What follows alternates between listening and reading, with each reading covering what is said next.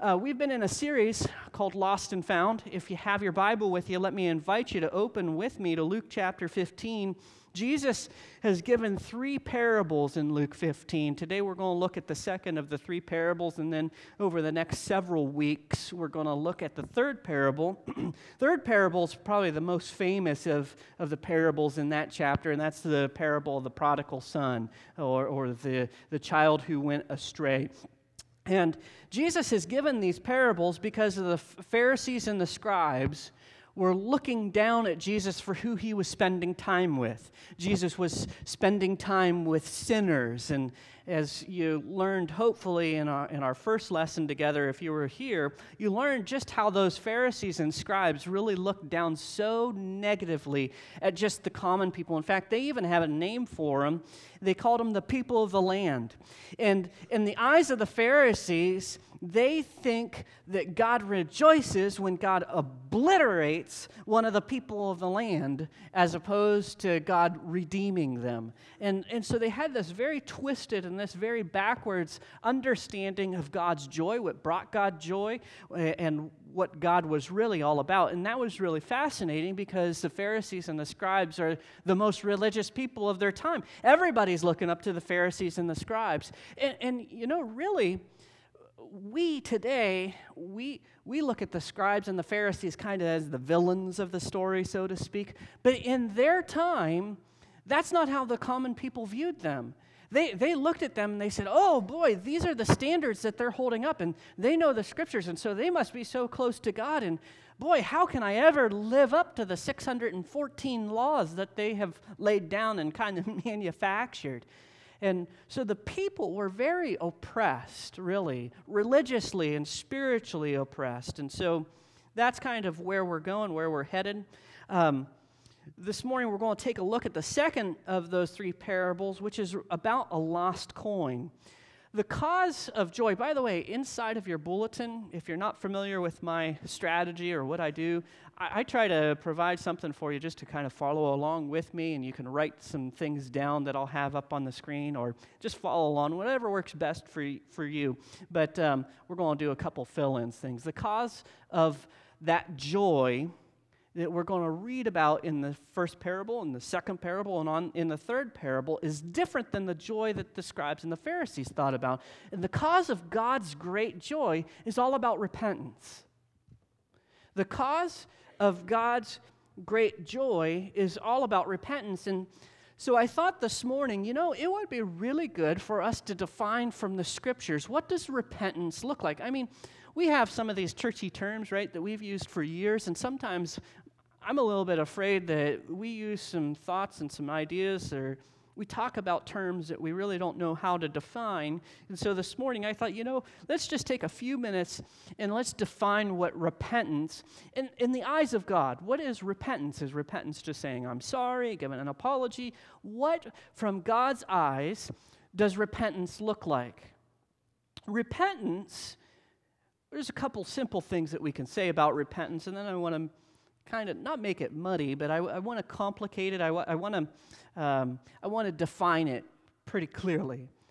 Repentance is what happens in you. It's your response as to what God is doing in your heart.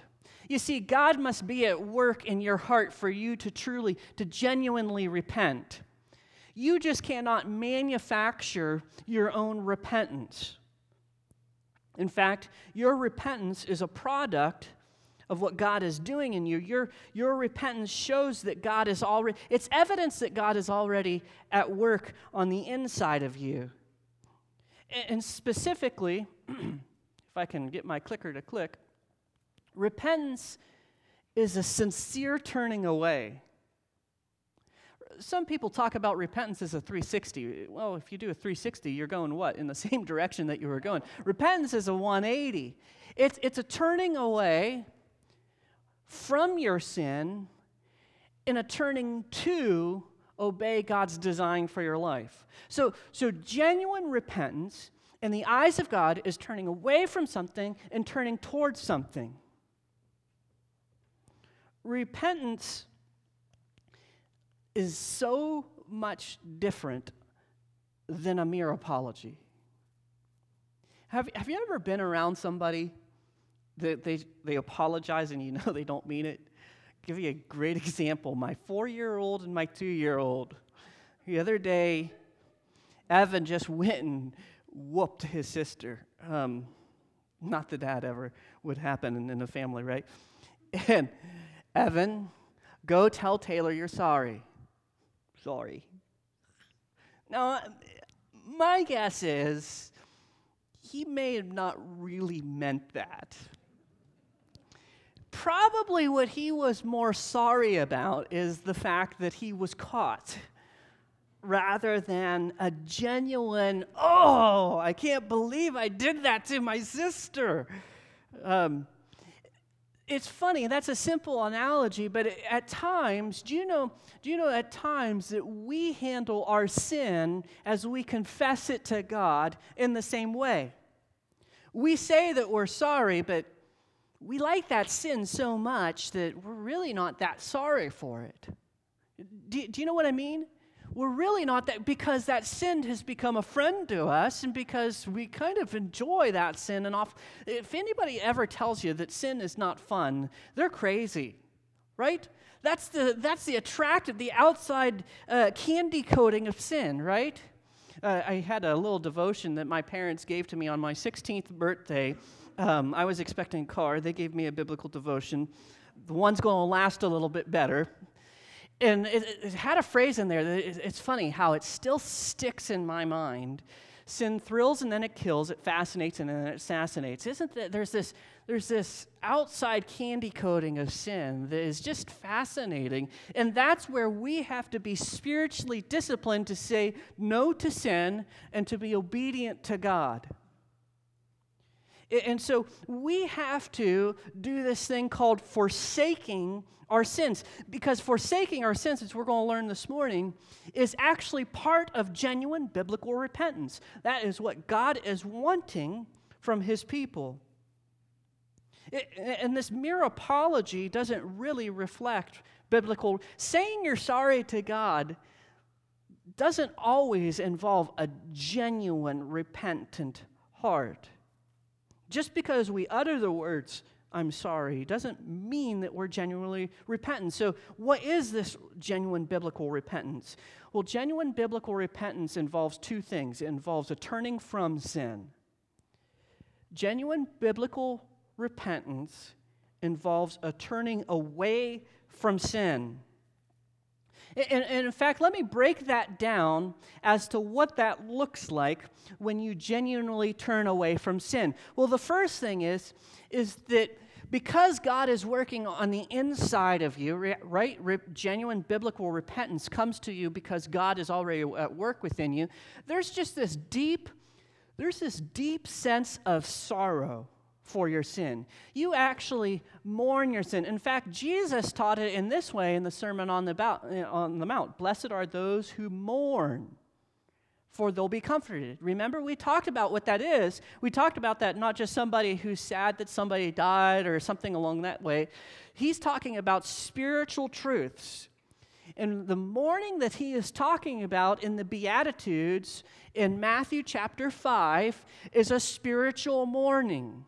God has done something in us. He's revealed our sin to us. And on the inside of us, we have a deep sense of sorrow for our sin.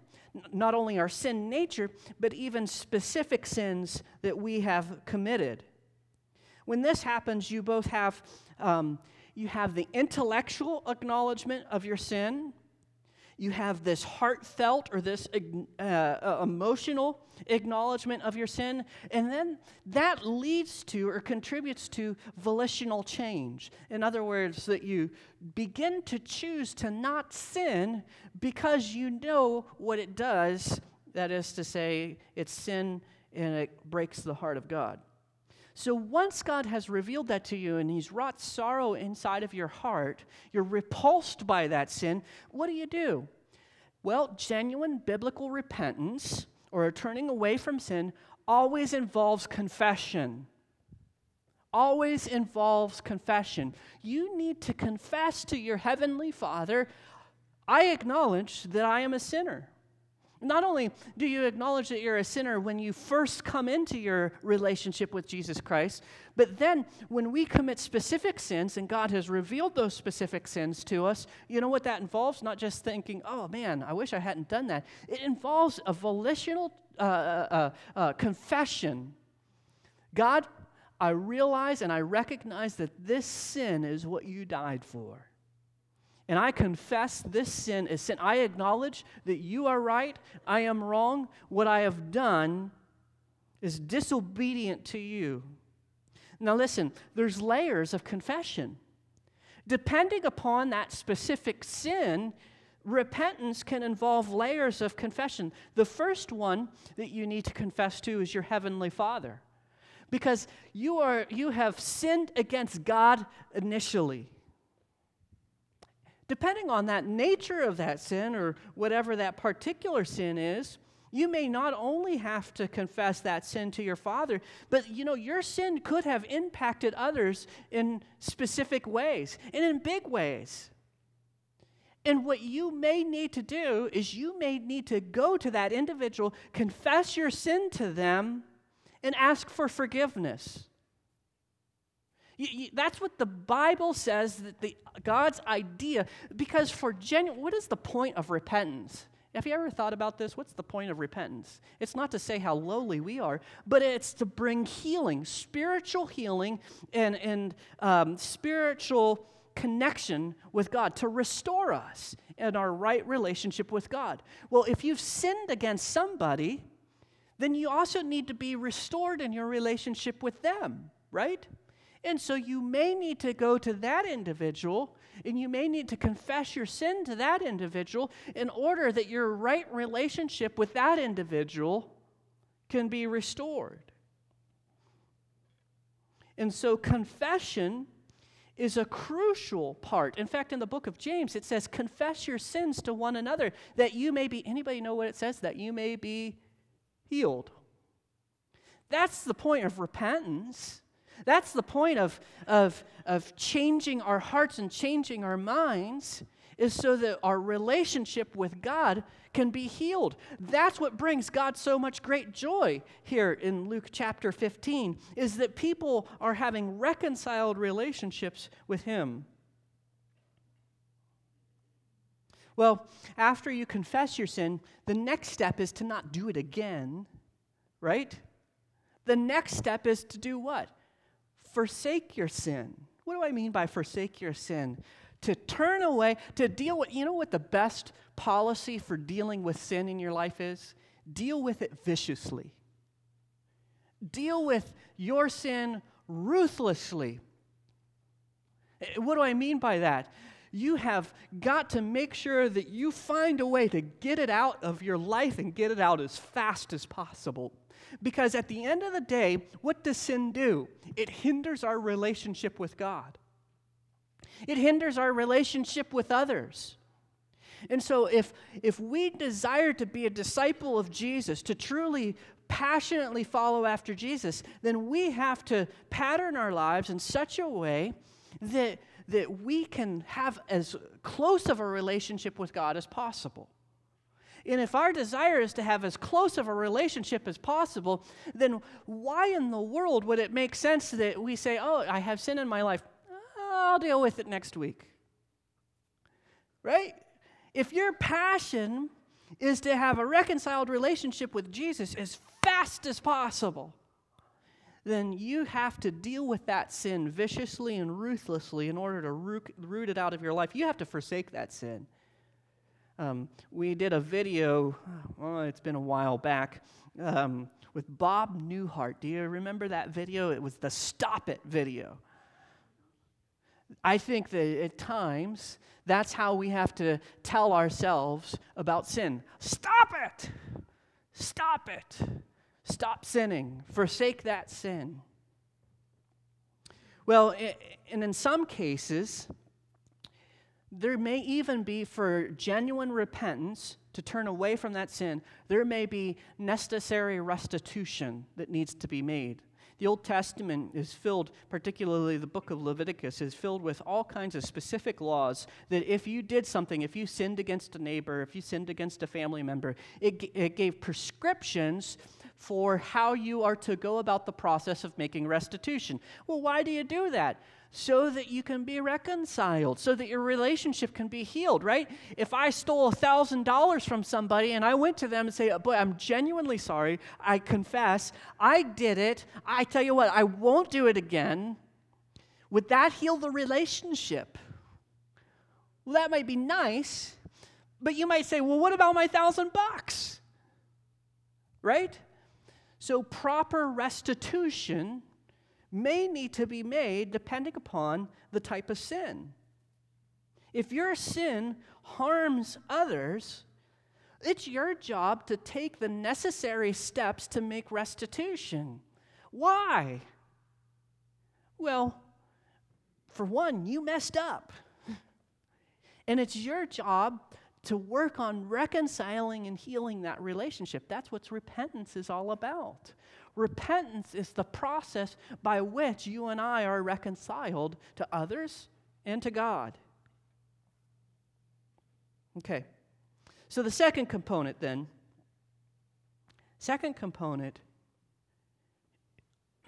is turning towards God. So we learn how to turn away from our sin. And in turning away from our sin, we turn towards God. And why do we turn towards God? Because we genuinely believe that God has our best interests in mind. Right? The scripture says, "For I have plans to prosper you, to give you a hope and to give you a future, to not harm you." That's God's intentions. That's not prosperity theology. That's what God's intentions are for us. And whether we realize the blessing of that in this lifetime or in the next, God wants us to follow Him by faith, to believe that He has our best interests in mind, and not by sight. Because without faith, it's impossible to do what? Please God.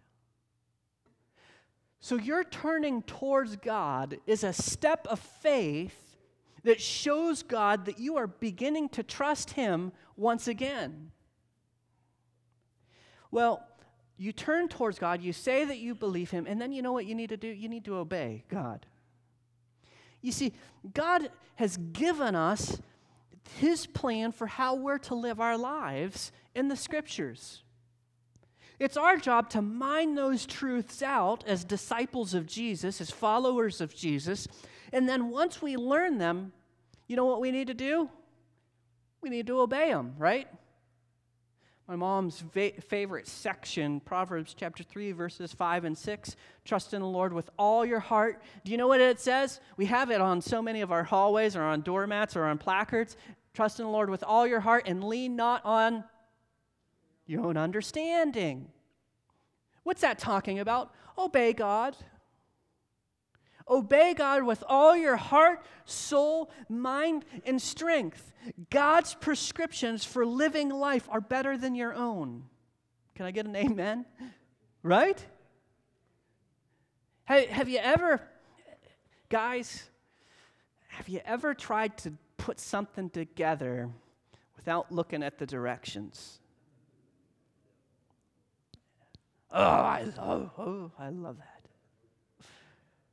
And then you come to that place to where you just, I don't know what I'm to do next. Why do I have 5 parts left over? Got to go back and read the directions. Well, I tried doing it my way. Well, how did that work out? And, you know, God oftentimes operates in that function. He'll let us do things our own way. And then when we discover, oh my goodness, how messed up is this situation that I'm in, then typically that's when we say, well, it's time to turn to God. Wouldn't it be so much smarter if we just follow the directions to begin with? To kind of navigate the way God wants us to navigate? To me, that makes a little bit more sense, but it's fascinating how our human condition puts us in such a place to where a lot of times we want to operate in our own way. Part of repentance is turning away from sin, but then this other component, you can't just forsake your sin. Now you have to turn towards God. Now you have to choose to obey God with your whole heart, soul, mind, and strength. Listen, repentance is incomplete without any of this stuff. The components that I talked about here, if you try to take any of those components away and say, oh, that one's just so hard, and I'm just not going to do that one, you haven't completely repented. Genuine biblical repentance involves all of these components that we've mentioned here this morning. Really, genuine biblical repentance involves change in your life. Not because you have the strong will to make that change, but because God has done something in your heart that has changed you. Does that make sense? You think about this. You can change the people that you hang out with. You can change your processes. You can change you can change all the functional and mechanical things around your life, but unless your heart has changed, you haven't changed. Unless your attitude towards God has changed, you haven't changed. Now, from the outside, it may look like that you have changed. But until God does something on the inside, real, genuine change hasn't happened. And what's going to happen is if real, genuine change hasn't happened because biblical repentance hasn't happened, you're going to be right back into that sin again. You can try to put all the systems and safeguards and all these other things in your life that you want, but until God genuinely does something and changes your heart, you're going to have a propensity to go right back into that sin. Biblical repentance is necessary. Now listen, why do I spend a few minutes to talk about those things? Because that's the repentance that Jesus is talking about in these parables. You see, it's worth knowing what Jesus is talking about so that we can get and so that we can understand the dynamic of the parable. This repentance is what brings God so much great joy. Why does it bring God so much great joy? Because people, when they truly, genuinely repent, are reconciled to God. And of course God is going to celebrate. And the repercussions and the domino effect is as if God the Father on the throne is celebrating, all of heaven is going to be celebrating along with him. The angels in heaven rejoice over repentance. Good stuff, right? Okay, knowing that, let's get back to the parable. Let's go to the second part of the parable. There's only a couple verses there, verses 8, 9, and 10. I'd like to take you there. This morning I have the English Standard Version up on the screen, so if your version looks a little bit different, just check your version. So Jesus has given one parable, right? And that parable was about this lost sheep. The sheep that had went astray, and the shepherd went to all these extravagant means and came back home, and everybody rejoiced. And Jesus doesn't stop just by giving them one lesson. He says, hey, let me just tell you this story in another way. Let me give you this principle in another way. Or what woman, having 10 silver coins, the silver coins that are spoken about there are the silver coins that I have. They're not the exact same coins, but these are the silver coins. They're called a Roman denarii, or Roman denarius, singular, denarii, plural. In the Greek, these are called drachma. These are the silver coins that Jesus would have been talking about. Tiny, tiny little silver coins, very slender silver coins. What woman, having 10 of these types of coins, if she loses one of these coins, does not light a lamp and sweep the house and seek diligently until she finds it? Verse 9. And when she's found it, she calls together her friends and neighbors, saying, rejoice with me, for I have found the coin that I had lost. And just so, I tell you, Jesus says, there is joy before the angels of God over one sinner who does this repentance that we talked about here this morning. So the silver coins are, they're, in the Greek it's called drachma, but the reference was actually to the Roman denarius, which are the coins that I showed you there. Small, slender silver coins. And this woman has only 10 of them. Now, we don't know why she only has 10 of them. The society during Jesus' time was very different. We think about, oh my, only 10 coins. Well, there was bartering involved in that society, and there was, just kind of that kind of trade. And so having 10 coins, she's a very poor woman if she has only 10 coins. So maybe Jesus is wanting us to see how poor she is. Another possibility is this could have been her dowry. These 10 coins could have represented the dowry that she received when she was married. And so this could be kind of her livelihood or her representing her own personal value, her own personal worth. Whatever the reason that she has only 10 coins, Jesus says she only has 10 coins. So she's poor. So she loses one of them, and then just for this illustration, we might be disconnected. Why does she light a lamp? Well, the reason she lights a lamp is because first century homes were very dim. If they had any windows, they would be just a single window, and even then it would be a very, very small, rudimentary window. And so whether she lost it at night or at day, even if it was daytime, it wouldn't have had much light coming into the home, so she has to light a lamp. Now, the floor, depending upon how really poor she was, she could have been dirt poor. Have you ever heard of dirt poor? Dirt poor is whenever you have a dirt floor. So it could have been a dirt floor, or it could have been that it would have been like a little bit of a stone floor. In that case, the stones the coin could have actually fell between the crevices of the stones. So that's why she needs to get a broom out and sweep.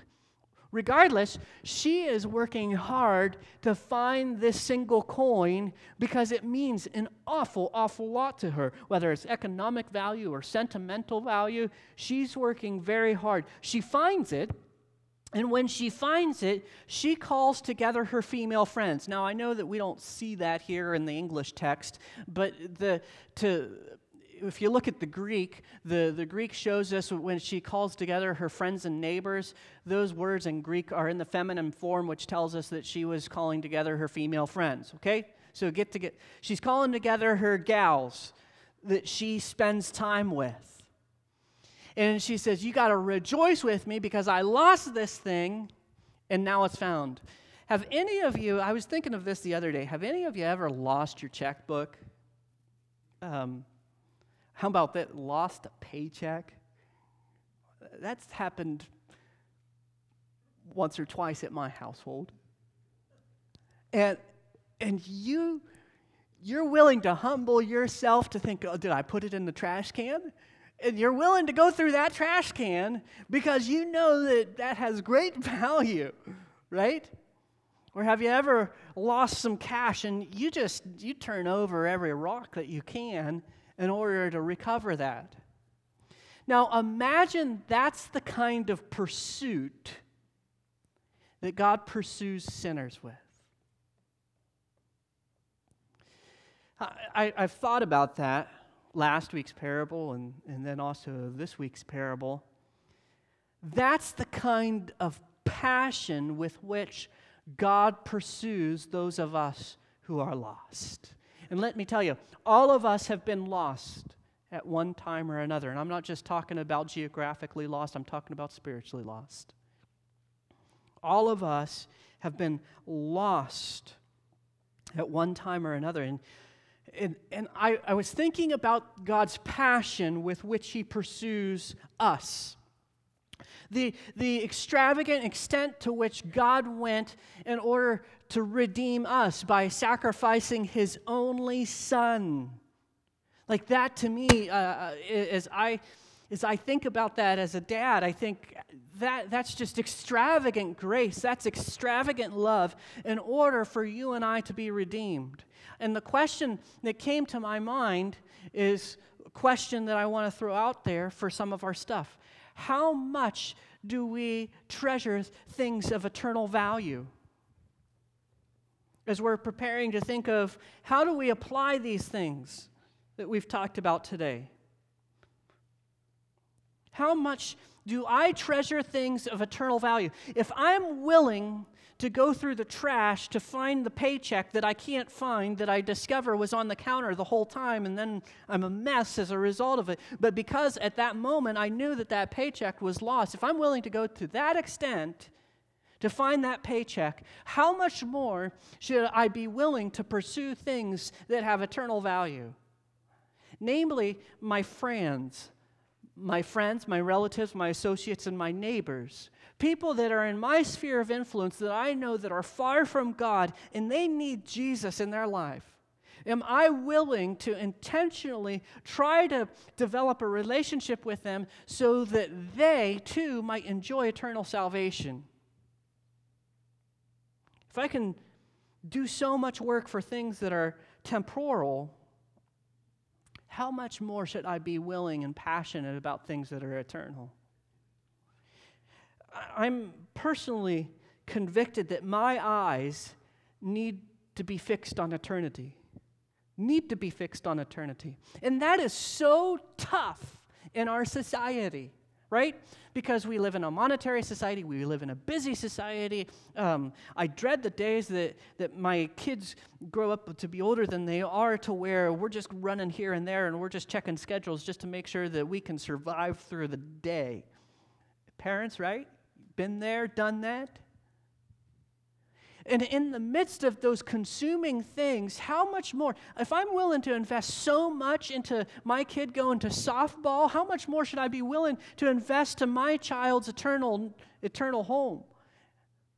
Or my child's band investment, or my child's this or that? How much more should I be willing to make sacrifices to make sure that my child knows the Scripture of God? Because we see in the Scriptures that when we write the Word of God upon our hearts, and we do that so that we may not do what? According to Psalm 119, sin against Him.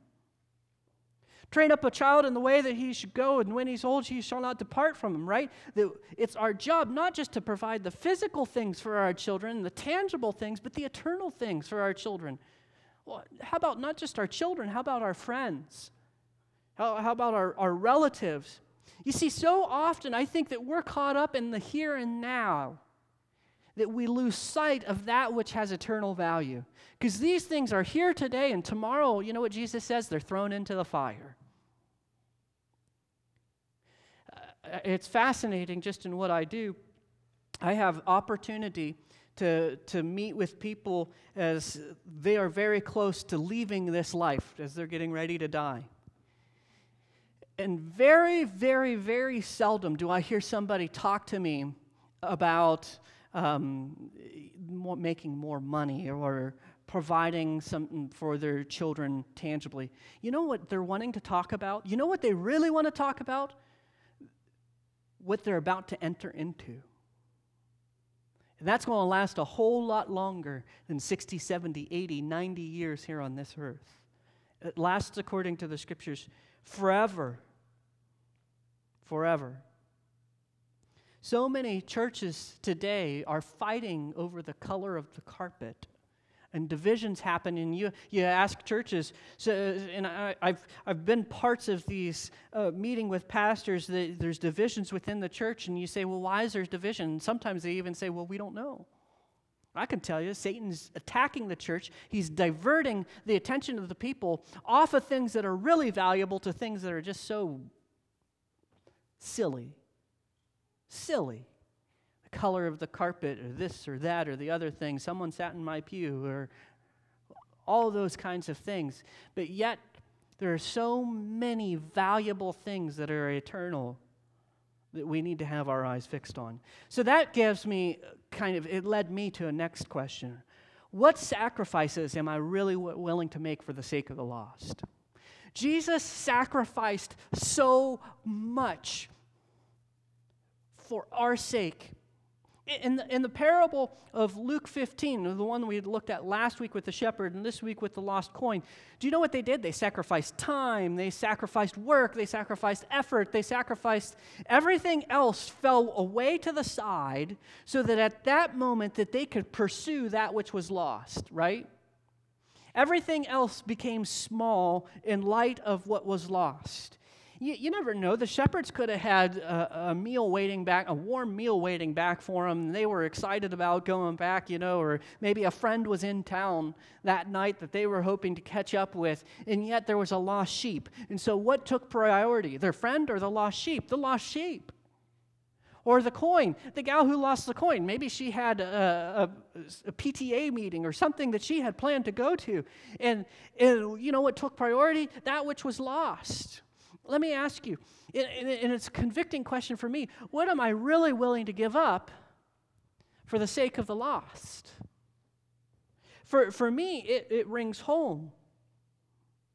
Because we want the rejoicing in our American Christianity. We want the good things, but oftentimes we don't want the cost of the good things. The rejoicing in heaven takes great cost at a great price. That price was the life of Jesus Christ for this redemption. And it's fascinating. We live in a microwave society, right? Where oftentimes the way that good things happen is crock pots, right? It takes time, it takes work, it takes effort. He bids us, as Bonhoeffer says, to come and die. You know why? He says, come, follow after me. Take up your, what did he say? Cross. And follow me. You know what he's saying? Come follow me. How about dying with me? How about giving up yourself? Jesus said that those who lose their life for his sake will do what? They'll find it. So we are to lose ourselves for the cost of Christ. The things that bring God joy, those are the things that should be our continual pursuit. And what is it that we discover in this parable or in this chapter that brings God great joy? Repentance. Sinners who were once destined towards hell, and now their life is being changed. And if we want to be about the business of God, if we want to be about pleasing God, you know what we're to be about? We're to be about sharing the gospel of Jesus Christ. Let me ask you this. Would it be okay with you to give up your parking space for the cost of Christ? Would it be okay with you to give up the place where you normally sit, because everybody knows that you normally sit there, right? For the cost of Christ? Would it be okay with you to give up everything that you know for the cost of Christ? Would that be okay with you? If not, I don't know if you quite have the passion for the lost that Christ has. Because what our job as Christians isn't to come here every Sunday. Now listen, I'm not saying that because I don't want to see you next week. I want to see you next week. I expect you to be here next week, right? I'd love for you to come back next week. But that's not what makes you Christian. That's not what lines you up with the passion of God. We think for some reason in our minds that if we come to church, then, or if we bring our kids to church, then they're Christianized. That's not how it happens. We think that if we bring somebody to church, then they're Christianized, and that's not how it happens. It comes after a continual relational pursuit of God. Now listen, coming to church is a good component, but it's not all that there is. Let me ask you another question, and I had to really think about this week. And so these are questions to me, as much as I'm sharing them and throwing them out there to you. And maybe you can think of some other questions that come to your mind as we're talking through this parable. But one of the things that I thought of is am I really willing to begin to pray for God's joy to be made manifest here? Am I really, really wanting to see the thing that brings God joy? And what is it that brings God joy according to Luke 15? Sinners repenting. People coming and changing their lives so that they not only forsake their sin, but they obey God and they pursue God with their whole heart, soul, mind, and strength. Am I really willing to pray that God will begin to do that around us and in our midst? You know, I believe that God has been doing that. In fact, I know God has been doing that as I've had conversations with many of you. But are we willing to join Christ on his mission? What is his mission? To redeem the lost, according to Luke 19:10. For the Son of Man came to seek and to save that which was lost. Right? And if we are truly a gospel-teaching, gospel-preaching evangelical church, that we believe in the Bible, then guess what our mission is going to be? We're going to be about seeking and saving the lost. We know that we don't save the lost. We know that that's all about the business of God. But we know that we need to be a part of what God wants. Does that mean that everything in our lives are going to change? I can't answer those questions. But I have to ask myself, am I willing to do whatever it takes in order that Christ would be exalted and that people will hear the gospel and that rejoicing will take place in heaven? Am I willing? Paul said, listen, I became all things to all people in order that some might be, you know what? Saved. In order that some might be saved. That's kind of the job of the Church of Jesus Christ, is to begin to reach out and identify with all kinds of people in all kinds of situations. And I pray that our heart would be set on the things that make God rejoice. That our heart would rejoice as we begin to see God working in extravagant ways around here. That we would even want more of it, because we know, not for numbers' sake, but we know that every number has a name. And we know that every name has a relationship, and every relationship, it connects with God vertically and people horizontally. We want people to come to Jesus. At least that's my passion. I got to ask you, is it your passion? Because that's the passion that's being talked about in Luke chapter 15.